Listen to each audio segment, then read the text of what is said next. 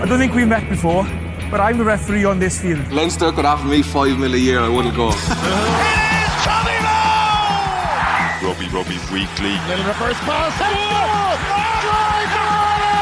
Magic! Hello and welcome to the 42 Rugby Weekly. This podcast is brought to you in association with William Hill. Remember to gamble responsibly and visit dunlewy.net on how to do so. Gavin Casey here, and I'm joined as always by my colleague with the 42.e, Murray Kinsella. Murray, how are things on your end? Very good, Gav. How are you?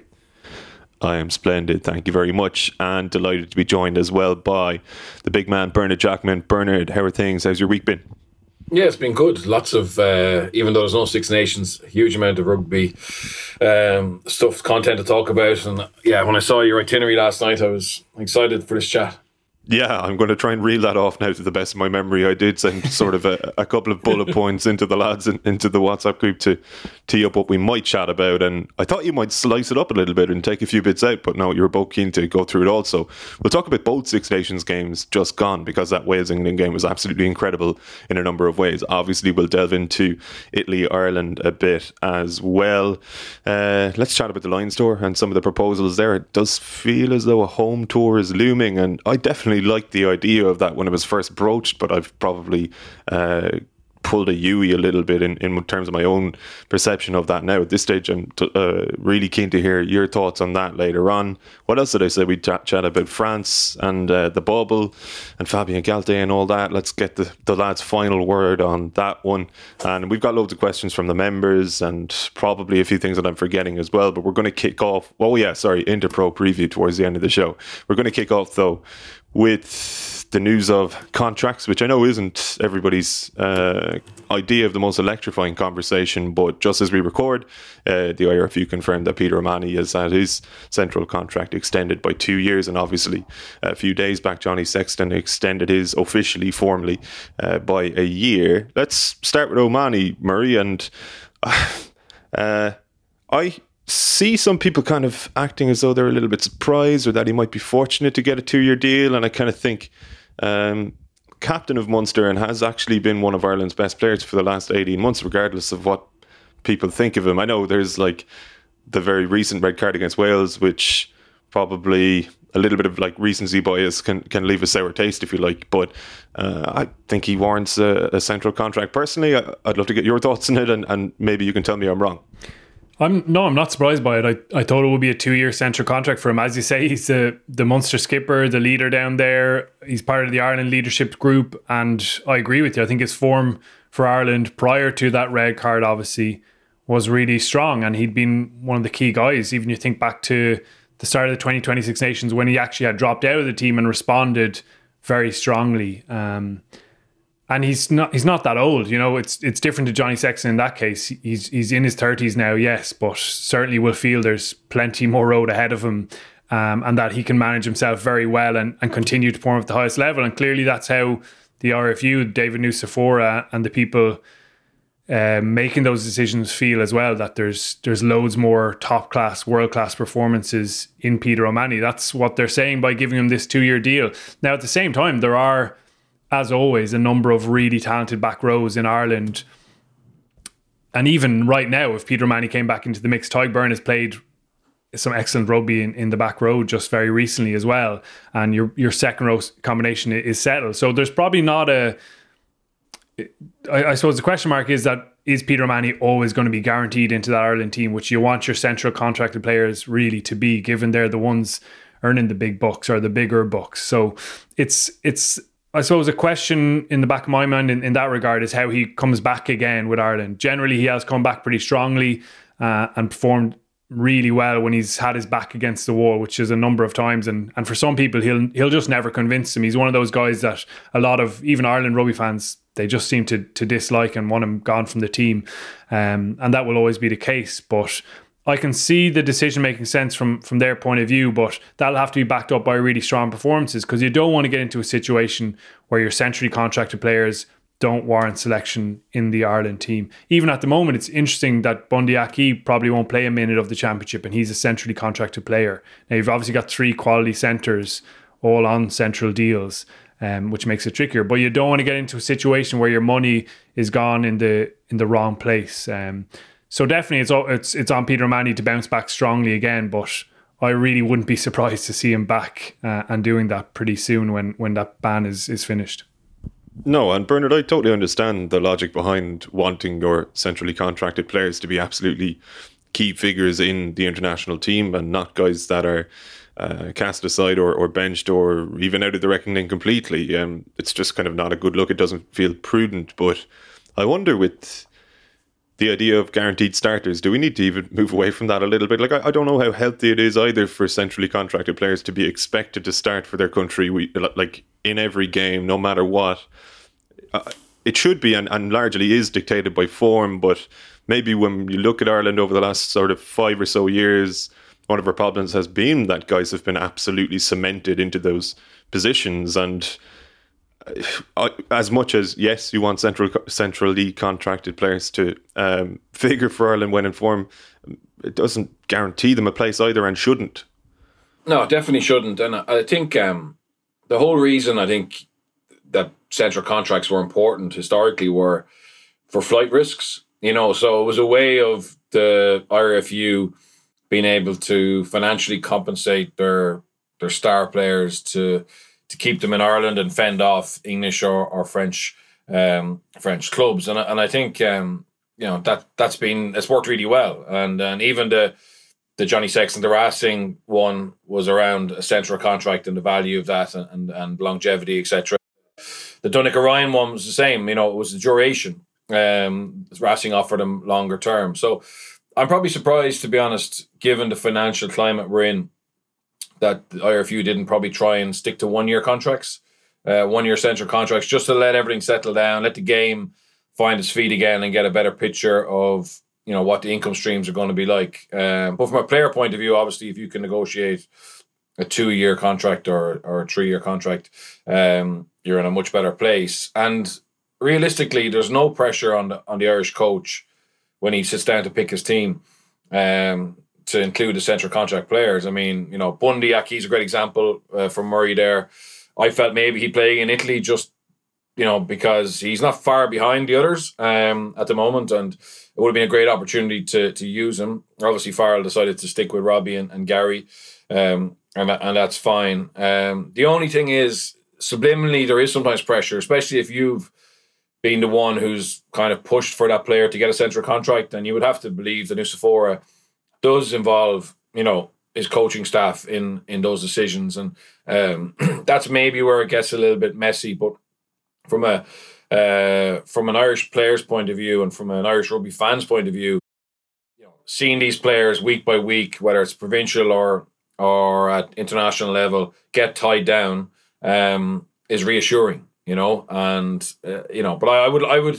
I would believe wholeheartedly that it doesn't guarantee him a starting place or any of them a starting place at all. And I actually thought, to be honest, Will Connors, I thought the balance to the back row against Italy was good, and I thought if Doris was fit, it'd be really interesting to see where we went with our back row. So yeah, I'm not sure Peter's the first choice for Scotland or England. Obviously not on form, but just in terms of what Will Connors can give you, what terms of Ty Byrne gives you at 6 as well. It's going to be very interesting. We've, like every country, we have a huge amount of talented back rows, so it's going to be interesting to see how it plays out.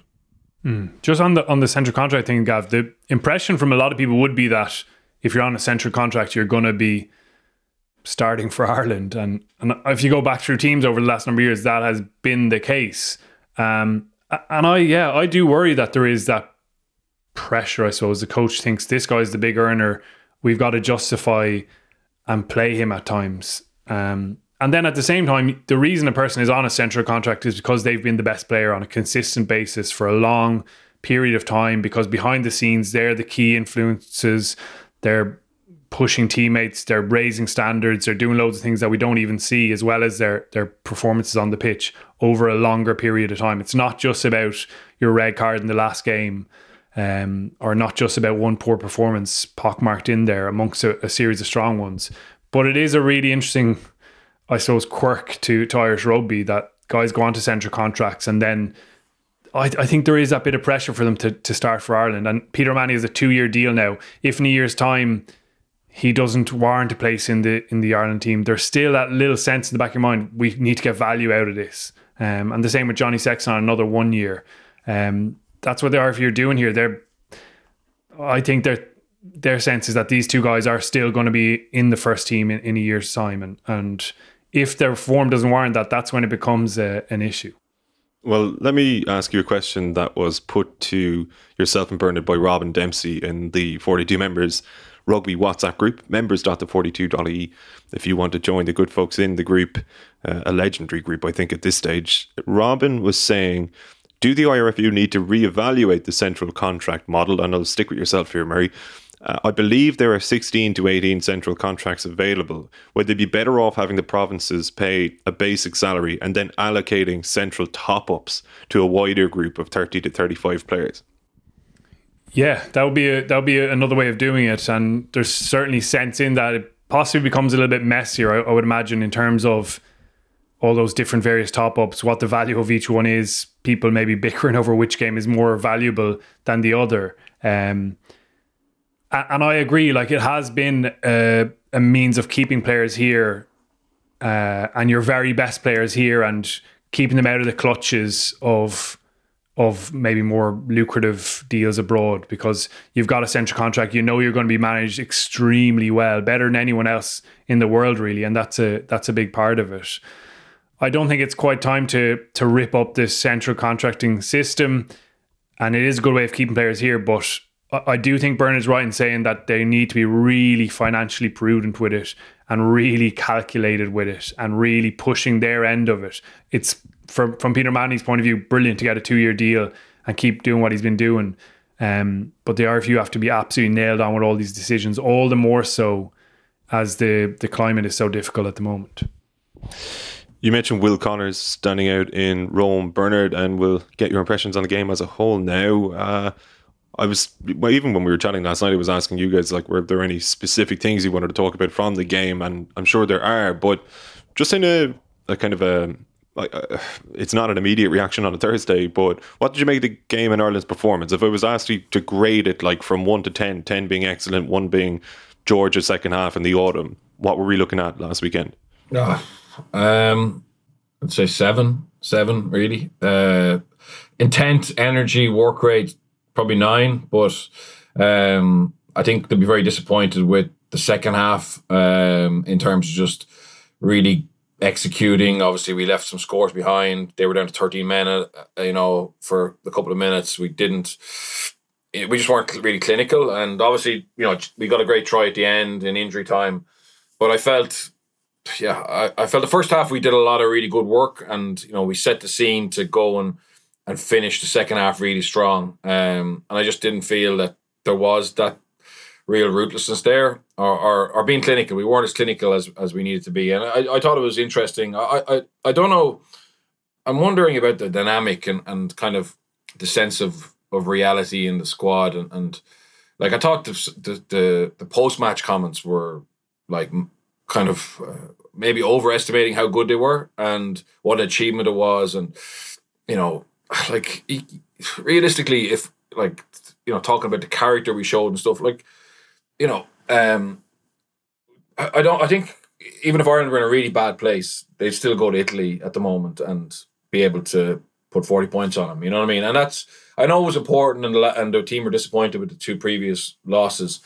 And maybe they feel that the world's against them and the pundits are against them and all that stuff, and how dare we question them. But I do think that they have to prove that they're where they kind of well, we got to beat Scotland anyway. I mean, that's the key one for me. But I just wonder. I mean, I look back at what England and France said post Italy, and there was no kind of we're right up there. You know what I mean? It was just given. It was a given that they'd go and win. And in fairness, I don't think none of us are questioning the Irish team's character at all. I mean, in actual fact, I feel sorry for them in terms of some of the effort they're putting in and not getting the results, because there looks like to be structural issues and a lack of understanding or a lack of being clinical, which is obviously not helping us. So yeah, I hope that they realize that we're all behind them, and there's still elements of the game they need to put in place. And that was the most surprising thing for me. You know what I mean? Like, I don't think Robbie Henshaw is going to be nervous playing against Carlos Cana. You know what I mean? He's 50 caps, and like we should just back ourselves to go out and just put him away, and realize that unfortunately at the moment Italy isn't a barometer of where you're at. It just isn't, and like, understand that, and that's all really. Because I think if we think we've cracked it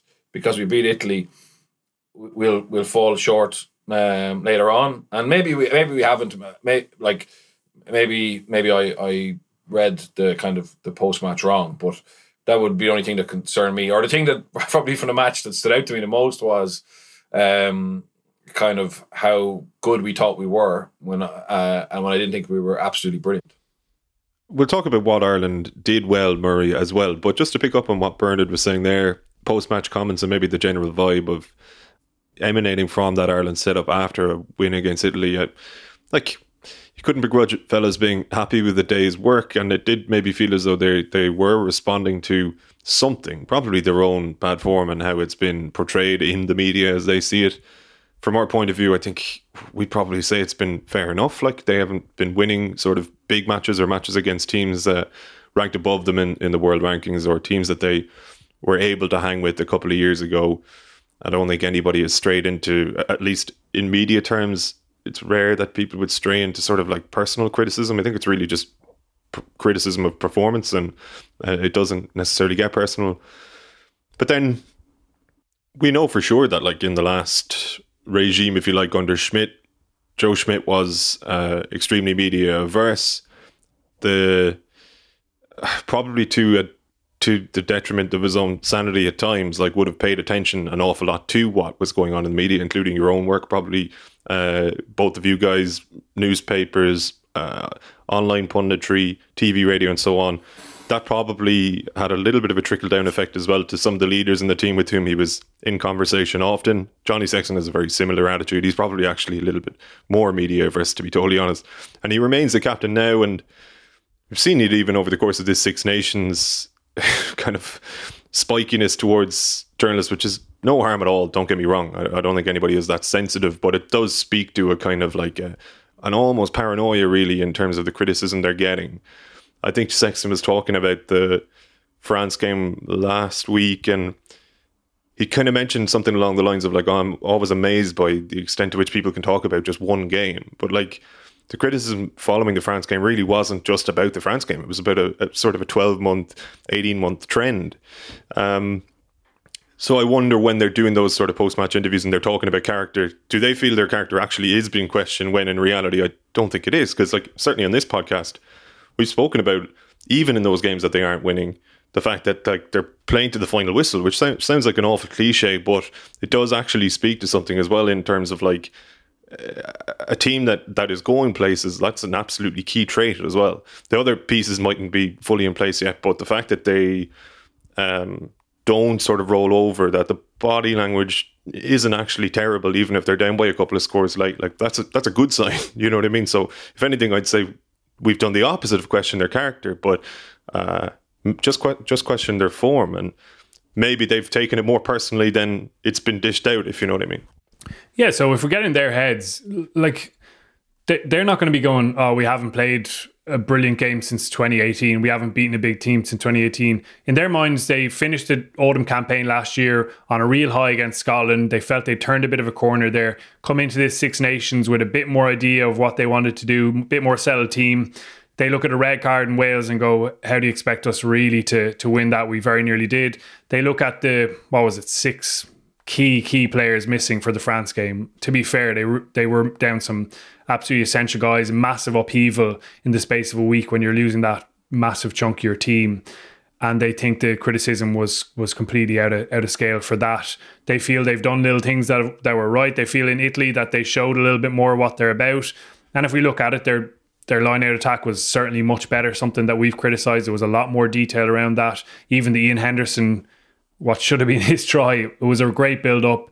lovely timing around the corner. Everyone knew exactly where they're supposed to be. The Hugo Keenan try, which we discussed on the pod on Monday as well, really excellent score. And in the second half, from their point of view, yes, they'll be frustrated with it, but they'll also look at things like a couple of penalty decisions going against them, the kind of stop-start nature of the game that wasn't completely all in their hands. That's how they view it.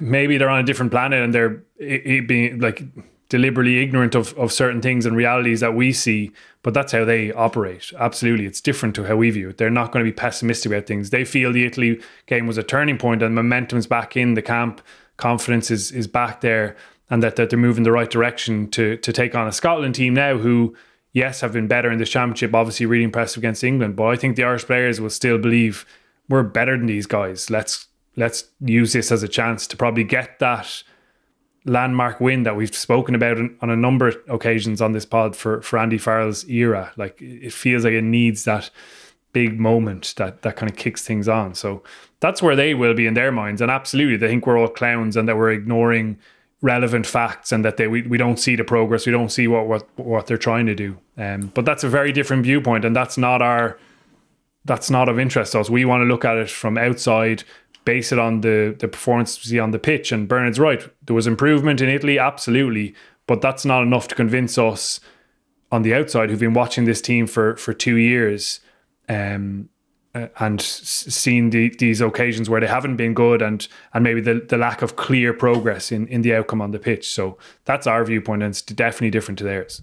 What were you most impressed by, to give them their dues, Murray, in terms of what they did in Rome? Was there one particular aspect of Ireland's game that looked a little bit more sharpened and improved to you than others? Yeah, I thought that line-out attack was better. I thought it was clear.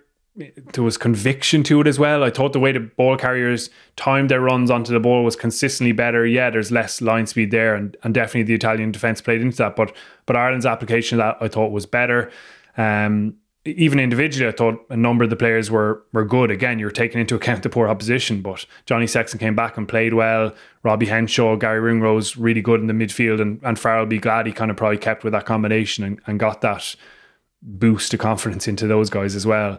Also, really positive to see Craig Casey and Ryan Baird come off the bench. That shouldn't be discounted just because it's Italy. Both of them did very well. Ryan Baird's first carry obviously was excellent, but I thought his 5 tackles really showed his athleticism as well. He looked quite dominant in those moments. 1-3 lineouts as well. A really busy cameo off the bench. And Casey, obviously, with his tempo, it definitely shouldn't be overlooked. Like, this is the way the game is going. You need a quick service at 9.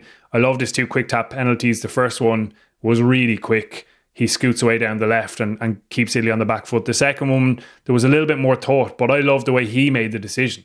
Johnny Sexton's kind of strolling towards him. The usual thing of Ireland slowing everything down, overthinking it maybe at times. And Casey just sees Conan calling for the ball and he's gone. And the next phase, lovely pass to Sexton, who delivers that beautiful miss to Earl. So really positive to see those bits. And even Conan off the bench I thought was good as well. So there is a bit of a bounce in those things, and that had to be the case this weekend. Let's not get ahead of it either. Like, that had to be the case. They come out of Rome with a bounce into the Scotland game. And I think they achieved that to an extent. I know we have a strict no crack, no fun, no banter policy on the podcast, but in light of the sanctity of the dressing room being breached and Craig Casey's initiation song being broadcast to the world, and what a job he did, by the way, sung Wham with gusto. Kaylon in the group earlier in the week, Bernard, had a question for yourself, which was, what was your initiation song? And he also asked, what would Murray and Gav choose if Andy Farrell ever came calling? I think we can stick with the reality of life for the moment and ask you, Bernard, did you have one back in your Ireland debut or around the time? Yeah, no, mine was Red as the Rose, an absolutely shocking rendition of it. Would you believe? I was way more nervous about having to sing. That was the biggest fear I had when I joined a new team or whatever, was having to sing in front of the bus. I absolutely dreaded it, and I knew. Like, I'd been in the Irish squad since 98 and I only got capped in 2005. So there were so many times I was like, oh, if I get capped this weekend, I'm going to have to sing. Like, absolutely shocking. But yeah, look, it was great to see Casey. Obviously, because they go on 2 buses, generally it happens on the bus. But obviously, because of COVID. It's 2 buses. So he did it in the dressing room. And look at that. Yeah, he's such a likable character and personality. It's great to see him. And I hope he never changes. I hope he keeps that innocence and hunger and desire, because it's got him to play for his country already, and who knows where it'll lead. The more of that, the better as well. Fans love seeing those little glimpses, and there's no harm in people seeing that. Yeah, the sanctity of the change room, whatever. But it's a fun moment that definitely adds to the cult of Craig Casey. He's got a lot of supporters, growing number of them. But that's good as well. That's good for Irish rugby to have a young guy like this who's unbelievably good already in the media. We got him. They put him up for interview right at the start of the championship, and he did a brilliant interview with a couple of us, just kind of going through his pathway. Really comfortable speaker. He definitely doesn't hate the media yet, and long may that continue, because some guys, it just gets bet out of them, and they just, I don't know, fear saying the wrong thing. He's a really good character, and that applies to his rugby as well. What a thing for Johnny Sexton to say after the match, that he reminds me of what I've read about Johnny Wilkinson. Johnny Sexton doesn't say that kind of stuff lightly. And for a 21-year-old to be setting a standard in an Ireland squad, I think is just fantastic. It needed that as well, didn't it? Ireland's senior players, they needed to kick up the hole. They needed someone coming in and grabbing it off them and challenging their status as well. Craig Casey coming in, sitting up the front of the classroom with his notebook, and it sounds like speaking up as well. I think that's refreshing for everyone. Ryan Baird as well, by all accounts, has kind of put the cat amongst the pigeons a couple of times in the training sessions. And that's no bad thing. It's been a bit comfortable maybe for Ireland for too long. You want a bit of edge, and you want new guys coming in and freshening it up. So that's really positive. Murray, what's your tune, for the love of God? I've been waiting for the last couple of minutes. Oh, sorry. We did this on Monday as well, actually. Mine is still O Roshade of Ahawalya. It's so easy. And usually people kind of join in, so they don't actually hear me singing, so that's good. I remember. What about you, Gav? When You Say Nothing at All by Ronan Keating. It's just I knew it was going to be cheesy. Just the perfect pitch for me. Perfect pitch. Returning to actual rugby, Bernard, and before we move on from Ireland, it is all about Scotland now, and there is a sense that, of course, backing up this victory in Italy and some of the good elements of the performance against Scotland and getting a win there could have a kind of a transformative impact, and just might be a springboard from which Ireland can actually kick on. These things are fickle enough, to be honest. You can criticise a team for 18 months, 2 years, whatever it is, but sometimes you just need that one, I'll say landmark victory. I don't think beating Scotland will be a landmark victory, but just something to galvanise the squad and really cement that belief. Did you see areas of Ireland's performance in Rome that could be applicable to Scotland, that could expose Scotland in ways? How much do you think Andy Farrell and Ireland need to stick to the game plan they deployed in Rome, or how much do they need to deviate from it in order to beat the Scots? I think it'll be quite similar, to be honest. So, this is the makings of a very good Irish team, and I think the problem we'll have is that we'll never get hammered, right? As in, when I say that could be a problem, is that we'll always be unbelievably competitive against anybody because of the quality in the team, the work rate, the fighting spirit, etc. So that's sometimes a bad thing, because it doesn't expose potential areas to improve on, because you narrowly lose. Where sometimes you can imagine England now. I mean, England after that Welsh performance, I could see Eddie Jones starting to rebuild because it was so disappointing. But even though there were some elements of attack, etc., within it, but the fact that they've had a poor start to the Six Nations, and Scotland was a dominant performance by Scotland against England, and Wales were pretty dominant as well, particularly the last 20. So Eddie Jones may now say, we're at the end of that cycle, I got to rebuild again. And I know I've listened to him talk about it, and he said the art of coaching is you're going to have the end of a cycle. The good coaches minimise how long you stay in that and get back up. So I think Ireland are well capable of beating Scotland and England and finishing off the championship. And I do think that type of finish would be massive for us. I think that would then give us the belief that we haven't really had, it seems, since 2019 in a big way.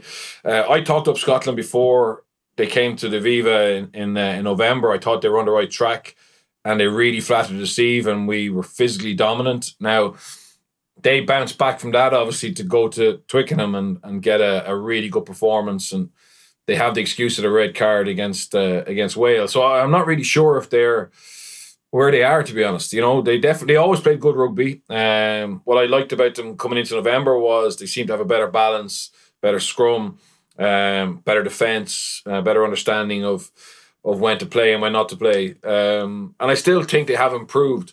But I've no doubt that Ireland could go there and beat them. And all we were asking for was just more alignment, you know, between kind of strategy and selection, and you know, the elements of our defence and attack that weren't working. Once we get that right, and it's only small bits, and I agree with Murray, you know, the fact that we saw that improvement from our set piece attack is a positive.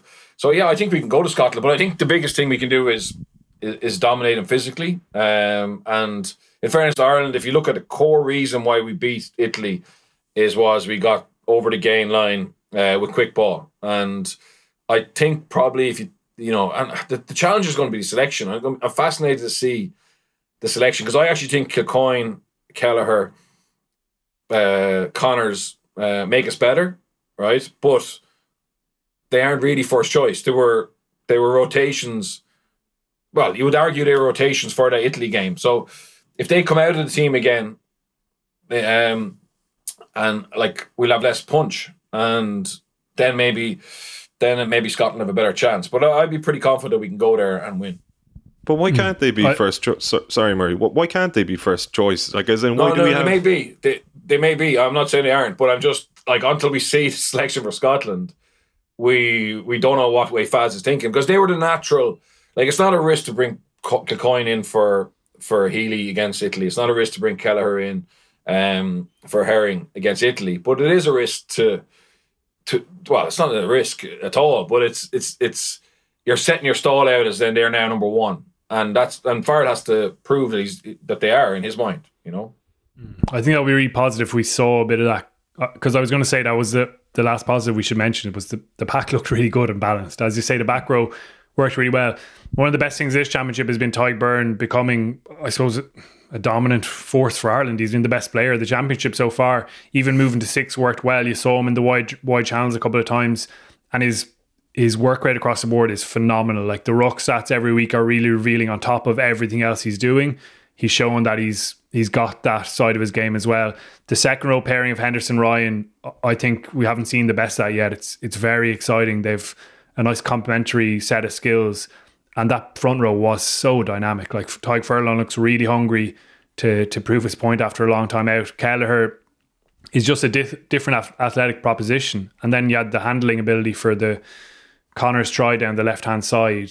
And I agree on Kilcoyne. He gives a whole lot of punch. I don't think Cian Healy has been at his best in the last couple of games, and can still play obviously a big role off the bench with how propping works and the time periods you get there. So yeah, it will be positive, I think, to give a sense of continuity with that pack. And it would definitely then, Birch, probably look like a kind of fresh Ireland, wouldn't it? Albeit just a couple of tweaks, but I think we'll be brave and due, really. Those guys have earned a chance, I think, against Scotland. Scotland will be lacking continuity to a certain extent, obviously, when that game does roll around. They'll have gone, 3 weeks, 3 fallow weeks, if you like, circumstantially on the back of their game with France being postponed. Everybody knows the story at this point, and it looks like it'll be rescheduled for the end of March. I know you talked about it with Owen on the members pod on Monday, Murray, and you kind of suggested that really the fair thing to do would have been to award Scotland the game if, like, France were effectively owning up to Galtier having breached the bubble, guys going for waffles and just, you know, basically not adhering to their biosecure bubble really at all, or at least having sort of different standards for theirs and it going up in smoke. We know as well that all of their international setups, 7s, 20s, women's in recent times have had sort of similar problems and far more problems than all of the other Six Nations countries. So there is a definite sense, I think, across the board of frustration, like on behalf of rugby fans, when you know the sacrifices that the players, the setups are making in order for this competition to even go ahead to begin with, and in order for it to be completed on schedule. My own inclination, when I heard, okay, Galtier for sure broke the bubble, he went to watch his son's match, guys went out for food or whatever and broke the bubble, and they have so many cases. honestly, my natural like reflexive reaction was just like, oh, piss off. Just piss off out of the competition, you know? Like, it's just like, honest to God, like, what are you doing? Like, you know what I mean? And then when I calm down a little bit, I understand completely why everybody wants them to remain in the competition, clearly. But also, like, even if Scotland were awarded a game, and they probably do, in my opinion, still deserve to be awarded a game, it just ruins it. It actually does ruin it. And even if you were the Scots and you won a championship with the 5-pointer against France that you didn't play, it's not even a caveat or an asterisk. Like, I think there's almost a guilt about that. So maybe this is the best conclusion. Are you surprised by this conclusion if it is confirmed? Or did you actually expect Scotland to be awarded the game when you were chatting to Owen on Monday? I'm not a bit surprised, really. The French always find a way to kind of smooth these things out. And I think everyone's kind of come around to that. The fact that, yeah, we do want a complete championship, especially now that it looks like if it goes ahead, say on the 26th of March, that the Scottish players from the Prem will be released and you'll have the really meaningful fixture as it meant to be, and potentially both of them even going for a championship. It would be, you wouldn't get your Super Saturday, but it would be a pretty cool way to finish it, and you'd have that sense of completeness. So yeah, I'm kind of coming around to I want to see it played now. But the really frustrating thing is that even just in France, they've just said nothing to see here. Galthié, completely cleared of any wrongdoing, and that, you know, essentially nothing bad happened here. It was just unlucky, and maybe that was it. Like, there's no definitive link certainly between Galthié going to watch that match and the outbreak, or the lads going to get some waffles the night before the match and the outbreak. They said they tested him as soon as they came back into camp, and we won't see the report, but I suppose you've got to take them to the word at that. But you see Josh Adams banned for 2 games for his breach just before the championship, going to see his family, and Galthié's, I suppose, done the same here, but in Laporte's eyes, no, that's okay. That's not actually breaching our protocols. So that's frustrating for me, that there's no, I suppose, there's no punishment in that sense, that they can just kind of shrug their shoulders and get on with things. And yes, it could have actually, though, I think, and could have really disrupted things. And it is just frustrating that there's going to be no outcome in that sense. So I'm not surprised at that. At the same time, this is generally how it works out, and I think there's going to be loads more political outcome and fallout over this in France, and certainly seems to be the case. But yeah, this is the way it's ended up, and I suppose you got to get on with it. Yeah, Bernard, you'd have your finger on the pulse of French rugby, very much so. And even myself, speaking to a couple of people who work in rugby over there at a couple of clubs, they're sort of mention a sense of embarrassment and nearly shame, actually, on behalf of like the rugby public, if not people necessarily working directly in the sport, in that they feel as though that the French team, like this coveted sort of national institution, has given the tournament a bit of a black eye. And I'm sure, like, listen, this will all blow over in due course, but just on behalf of fans over there, at least a portion of them, there is a sense of having let the tournament down, in a way, as strange as that sounds. And I guess that not being remotely replicated by the French setup is understandable as well, because if you're fronting up to these things and saying, like, yeah, we made an absolute balls of that, then you're probably drawing more calls for recourse against yourself, and it's just to your detriment, or to the detriment of your team. But have you been like chatting to people over there, or have you got a sense of how it's being perceived in France, like within rugby, but also just sort of people on the ground there?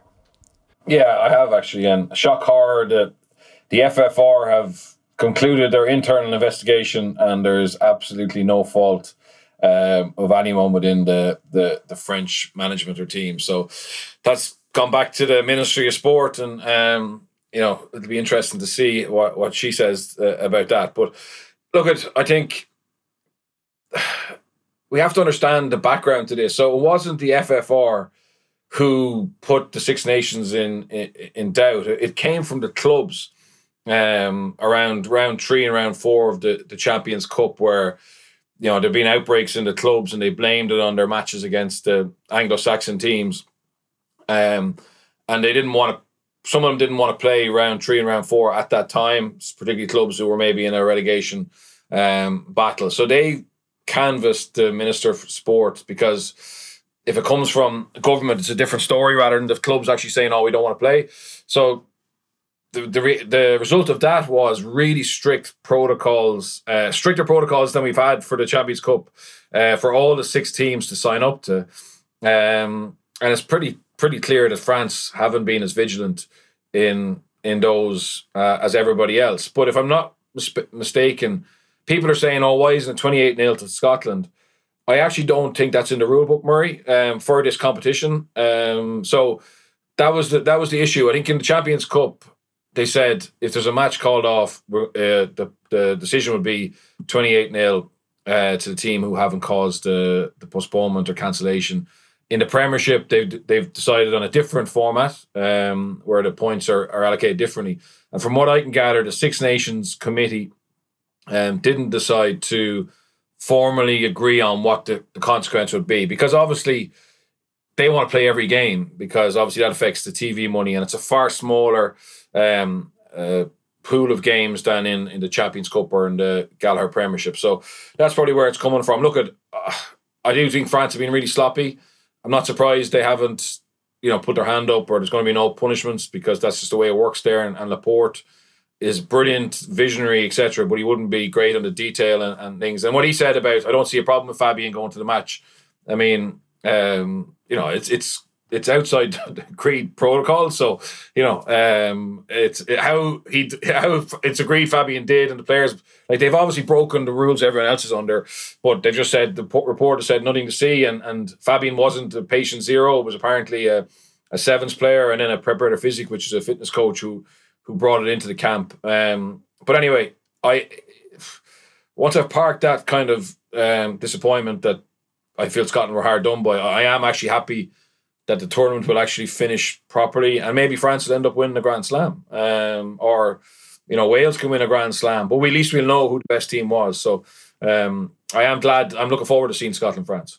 Want to move on to Wales, England naturally, but before we do that, on this week's Behind the Lines podcast for the 42 members, Gavin Cooney's guest was a famous Welsh rugby voice who provided his thoughts on the current England head coach. Eddie is he is entertaining. Also, I think a lot of the time he's a complete prat. I really do. And it's so, I mean, when England lost to Scotland, he gave the reason why they lost on the Sunday in the press conference. It had changed on the Monday, changed again on the Tuesday. On the Wednesday, it was the ref's fault. I mean, I don't, if I was Eddie, I'd hate to read all that press stuff. But what he says is sometimes non sequitur, doesn't follow. Sometimes it's a lame excuse, and sometimes it's pure rubbish. Yeah. So you mix that in with his good stuff. Yeah. Sometimes I think he thinks it is his team, and it isn't. It's England's team. And okay. I think that he needs a captain to speak out and to give it all another counterpoint, because, it's all Eddie Jones. Long-time Sunday Times rugby correspondent Stephen Jones there with Gavin Cooney on Behind the Lines, available to all the 42 members at members.the42.ie. Were England hard done by, Bernard, or did you feel that in those last sort of 20 or so minutes after 24 all that they, I guess, capitulated just enough to take the edge off the officials in that particular game in Cardiff? Yeah, look, I think what happened in terms of the refereeing was really poor, and I can understand how it affected England's mentality. They must have felt so wronged, and in fairness, I think that Eddie Jones, will use this as a kind of a case study in terms of how they need to be able to deal with people against them and poor. I remember Cheika used to referee our matches internally at training, and I'm not sure if it was a plan or not, but he was particularly biased and made some incredible decisions. And he always said it was to try and get us to be able to adapt to poor refereeing or whatever. But I think that, look at Gozair and his coach and his refereeing team, had a very poor match, and we saw in the Ireland game the Henderson TMO. I mean, it's unacceptable, but it's not a surprise because we've seen it coming. So hopefully that'll be the the compelling reason to actually look at the refereeing standards, and I think Joe Schmidt's got a huge job in his hands, because his role now encompasses that, which is different than before, and I do have massive faith in his ability to get it fixed, and I do feel sorry for England, to be honest. I think the last 20 minutes, like, I looked at Itoje's actions and the 5 penalties.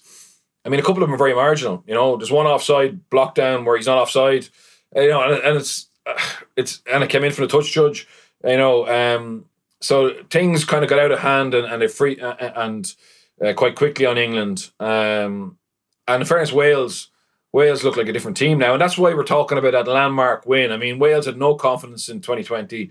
They went into the Ireland game, really worried about what could happen. They got the win there. They grew into the game against Scotland. Obviously, they got a red card. And obviously, they got 2 very lucky tries in that game against England. But the way they were playing at the end, you'd say that was the Wales of old. And it's amazing in sport how breaks at the right time can completely change the dynamic. And look at Ireland in 19 or in 18 with a drop goal from Sexton. It changed our dynamic from round one. So, I think England. The worrying thing for me about England was some of their attack was the best attack they've shown all competition, or maybe even in last year. And if they get that right, and when they get their pack back on track and their discipline back, they could be an even better team and a harder team to defend. So it's going to be fascinating end of tournament. And I think bar the Italy games, all the other games have been brilliant, really entertaining. And if you think back to November, we're talking around, international rugby's boring. I think we're seeing some good, real quality rugby, which is great. A lot of it is cyclical, really, isn't it? Even these patches that England go through, we see it every couple of years, and you kind of feel as though maybe Jones has reached the end of his tether with this team, and nah, just wait and see. I want to stick with the referees for the moment, and also stick with yourself, Bernard. I'm not trying to coax you into one of your famous rants necessarily, but wanted to ask you about, say, what you feel Joe Schmidt could do in order to improve the situation. And before because I know we'll get blowback from people for criticising referees, and people will point out to us all probably individually on Twitter how difficult the job it is and so on, and we're fully aware of that, and I think we've all said that on the record as well. This isn't about necessarily criticising individual referees. It's just really more so about talking about trends in officiating across the board that at times is ruining games, and not only the spectacle of it, but even changing results now at this point. And it's more so, I think, a conversation about how referees are being trained and how to better equip them to do their jobs properly, rather than leave it go down this path that it's on, because you do get a collective sense that people are losing patience an awful lot the more and more that these types of refereeing performances are popping up, particularly in massive games like the one in Cardiff. So to go back to my original question, Bernard, what does Schmidt do to actually address that situation? Yeah, look at obviously people expect a rant, etc., and I actually am anti-referees at all. I just see an area of our game that I love that is getting further away from where we need to be, and unfortunately it's been exposed at the highest level with a lot of eyes on it, and I feel sorry for Pascal Gozer. How I think Joe Schmidt could improve it would be to not treat referees and TMOs the exact same. So we've seen some referees who maybe fall out of form or they want off the circuit being given TMO jobs, and I actually think they can do more harm there than they could as a touch judge or a referee. So I would say, if you think that referees are like GPs, okay, general practitioners or whatever, the TMO should be like a surgeon. They could be just specialist TMOs, because they only need to go to them 3 or 4 times a game. But when they do, they need to be right, and they need to be absolutely specialist in that. And also, I think the referee needs to trust them. And I remember speaking to Nigel Owens about his refereeing, and he said to me that he used to look, and they put him together. Derek Bevan, who's an old referee, they had a great relationship on and off the field. And he said because they worked together on a lot of high-profile games and because they were close, effectively there's that trust between them.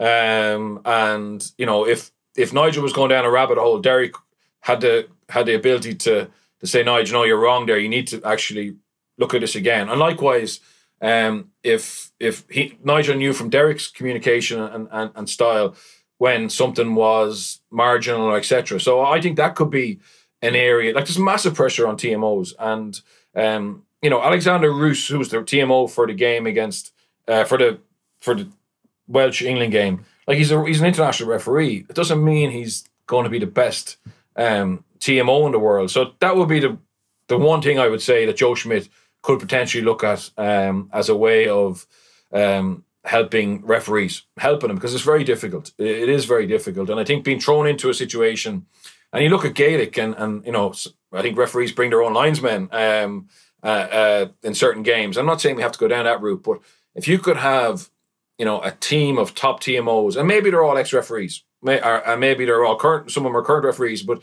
they are trained up in the art of analysis, communication, decision making. Like, you know, lucky enough, I spent some time in air traffic control, right, and like just studying their behaviors. And I mean, the training they have and the ability to deal with pressurized situation, to give concise information to a pilot, or a team of pilots who are circling an airport.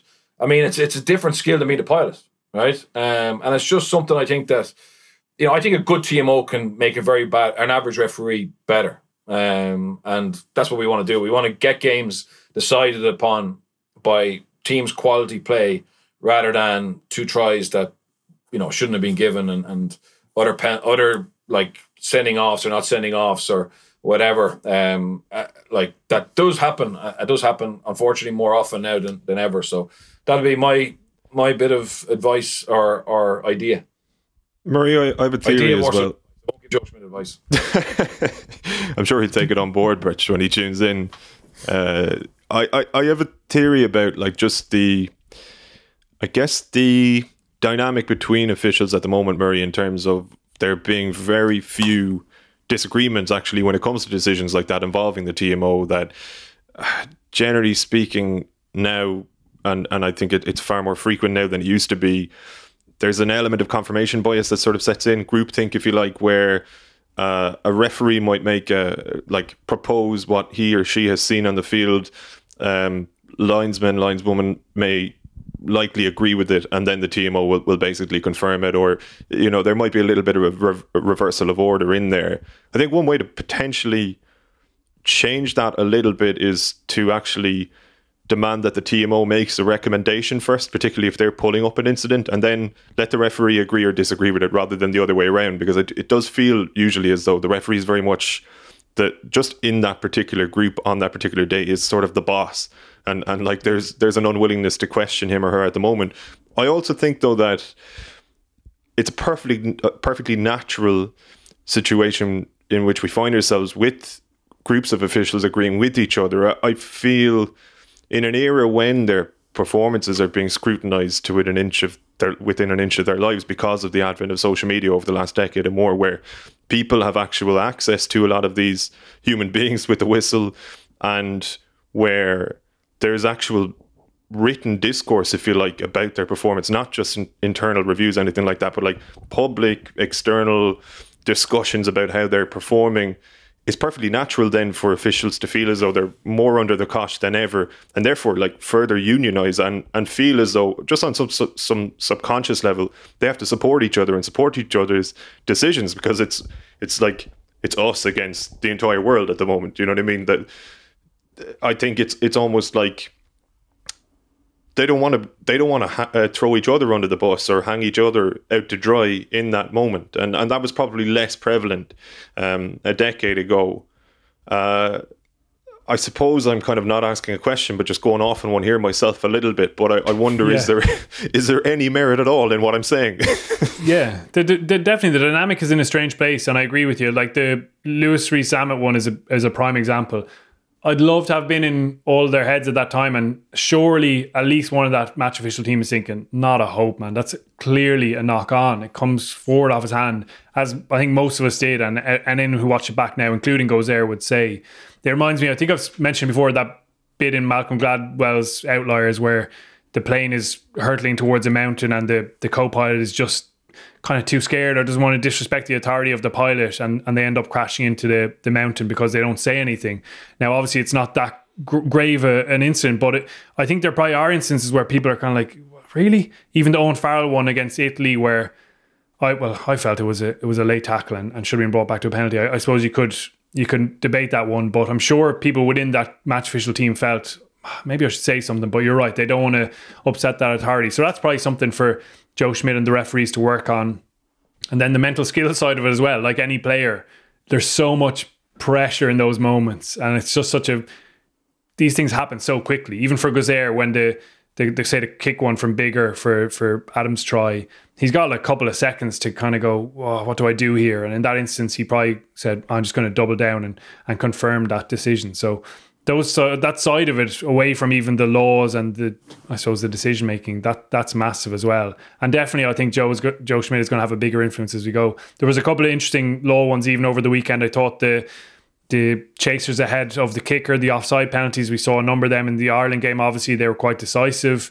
We saw a load of them in the Pro 14 as well, in the Leinster game as well. So I think it's good that referees are focusing on that. Hopefully that opens up a bit more counter-attacking space. The kick return players, guys like Stuart Hogg with one less defender right on top of them with a chance to break. That'll be massively positive for the game. We also saw the 3 penalties in the Ireland game for the double banking at the line out, which is something that has been, I suppose, consistently overlooked for the last number of years. It'll be interesting whether that was just him going on a kind of flyer himself or whether referees look to kind of clamp down on that. But I think we'll see more and more influence from Joe Schmidt over the next year or so. But just Murray and Gav on that. So the Josh Adams try, I mean, you know, like that warranted a look from a TMO point of view. I mean, and I just think because Gozer doubled down with Farrell and didn't want to listen to him, Alexander Roos probably felt, I got to support them here, because it was such a confrontational discussion, and that's what I've been seeing constantly for the last year and a half is that lack of respect for each other's opinions. And I know people are saying, oh, well, Owen Farrell, the way he spoke to Gozer was out of order, but like he just feels completely wronged, and like Gozer now has come out and said, yeah, look, I made a mistake. It shouldn't have been a try. So Farrell was right in that situation, and you have to trust.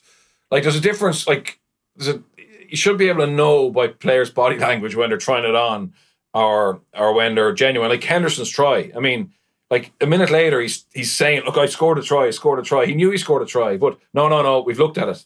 And again, there was a case where the referee didn't want to go and challenge Poit, who was the TMO, who again has probably refereed 500 top class games and maybe been TMO for 10 top class games. You know what I mean? It's like it's not the same skill, I don't think. And I think you're better off having real specialist TMOs who can do it till they're 65 or 66, who build up that experience and that assurance in their own ability, who maybe aren't close to the either they're very close to referees and they work together constantly, or they're not close to referees at all, but they're just experts in their own field. And I just think having referees do it, particularly if they don't do it regularly, doesn't help either. But it's that ability to say, hang on, yeah, just have a look at that there. And I know we don't want to be going to TMOs all the time, but if Owen Farrell is reacting like that, if Henderson's reacting like that, you got to go, Jesus, like.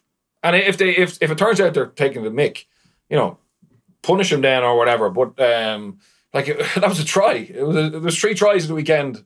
One wasn't given that should have been, and two that weren't tries were given. Like, it's mental. It's mental. Before we move on from the refs, just one last question for yourself, Bernard. And we have touched upon it only probably 3 or 4 episodes ago of this podcast, but you touched upon it there again. And I guess it's the nature with which some referees at the moment seem to be dealing with players. And I felt Gozer, like, as much as I do have an element of sympathy for him in the aftermath of all of this, because it's not nice to be publicly scrutinized and criticized, like in various countries, not to mind your own. But like, it was the contempt with which he treated Farrell that annoyed me, to be honest. Like, I just don't know. Listen, I can completely understand how somebody could be annoyed by Owen Farrell. I understand how particularly people who aren't from England wouldn't necessarily be massive fans of his. But like, when you're dealing with somebody in a work environment, if you like, or in a kind of a professional situation, ideally you'd hope people would actually just treat each other with respect and like, I don't understand where the kind of animosity comes from, if you like. Now, to be fair, I'm saying I don't understand where that comes from. I haven't had Owen Farrell in my ear for the previous however minutes. The way it goes there likely did, but it's like, I wonder, like, with Schmidt or whoever, like, let's take a collective step back a small bit here and just, like, remember to actually speak to each other like adults, not this kind of teacher-student type dynamic that's crept into interactions between the referee and player, which honestly will wind up pissing off players more and exacerbate the situation in terms of how they're interacting with referees. But also annoys fans at home. It doesn't reflect well on referees. Sometimes I don't even think they want to be treating players like that, but they feel as though they need to be seen to, if you like. Like, I think that type of... It's like that relationship just needs a bit of a reset. And I don't know, does that come from like World Rugby dialogue between both parties or some kind of some kind of an email sent around, like, might not be strong enough. But I do think that needs to be addressed. Just the dynamic between referee and player seems very unhealthy, and I feel as leading to or exacerbating a lot of these mistakes, because referees feel dug in, like they feel more... It seems as though they feel more on the back foot than they have in the past, and players are getting just more annoyed because more decisions are wrong. So it's like on both sides, self-fulfilling and self-perpetuating, if you like. Yeah, 100%. And I said it on Monday night on Against the Head. I think 3 criteria for referees are fitness, relationship building, knowing the laws, and I think the priorities at the moment is just fitness. Fitness is the number one, which is fine. The game's got faster, etc. I think they all have a fair idea of the laws, and obviously I'm not saying they don't make mistakes. Mistakes will happen, and then the third one is the relationship building, and I think that's the big one. And then I actually saw a lot of people say, "Oh, it's not the referee's fault; it's Owen Farrell's fault; it's Johnny Sexton's fault, etc." Doesn't matter whose fault it is. You know, they're appointed captain of their country. We need to start again, and and probably I think this last weekend is going to be the plane crash and the black box. They're going to have to actually this summer work out a way of starting again and trying to rebuild that trust and respect both ways that, you know, we all talk about as one of rugby's values. I know it sounds cheesy and corny or whatever, but at the moment it's not a good example for the kids, like seeing that interaction and lack of respect and you know, professional rugby is only a tiny microcosm of the game, and like that's what the whole thing around concussion bins and concussion treatment, seeing the senior players and international players, elite players treating it better has pushed all the way down. So now, you know, if a kid gets a bang in the head at 8, an 8-year-old, like, you know, everyone knows that take him off, whatever. And I just think at the moment, the way what we're seeing on the pitch is not good for creating respect the whole way down. And I do think it needs to be sorted out, and I think it will be. I think unfortunately we needed that car crash of the weekend, and I don't see many captains having a really good relationship with referees anymore. So is it because the players don't have the ability to have a relationship with referees, or has something changed? And so that's what I'm saying. People are blaming Farrell, Sexton. Tell me a captain who you can see relaxed, calm, and a nice interchange. I haven't seen one for a while. So I think I'm not putting blame on them. It's something that's happened that we just need to fix. I definitely think they do have a responsibility on the relationship building side as well, though. Like, as you say, it's not the first time it's happened. I think referees are going in with, particularly around those two guys, a preconception of what it's going to be like. And I think I can imagine myself, first decision off, here he is now. I can see him coming towards me. He's got the scowl in the face. I do think those two guys in particular can be better at managing those relationships. And I agree, the refs definitely do have a dismissive attitude to an extent, but I almost can't blame them in a way for dreading refereeing those two guys. You're right, there's no one with an unbelievable relationship. I'm trying to think of the other Six Nations they probably haven't had those kind of contentious decisions to deal with either. And I can understand the frustration. Alan Wynn to be delighted with himself. He probably has, and the very best captains, even someone like Richie McCaw, who was constantly on the limit. I don't know. I can't remember him being that confrontation or having that many fallouts. It was calmer. Even when I think of Paul O'Connell with referees, there were times where he vented, but there were other times where he was calm. And even when Rory Best, I suppose, and the big Ireland successes, he was very calm with referees. So I do think those two guys in particular have a responsibility as well. And it's definitely something they've both spoken about working on anyway. I mean, the moral of the story really is don't name your out half captain. They're just too sensitive. Let me ask you about the Lions tour. We're clocking up another marathon time here, so we'll keep this fairly brief. And there's not maybe a huge amount to say at the moment. We're still sort of awaiting official decisions, confirmations, and so on. Well, I'll stick with yourself, Murray, just to get your overall thoughts on the prospect of a home tour at the moment.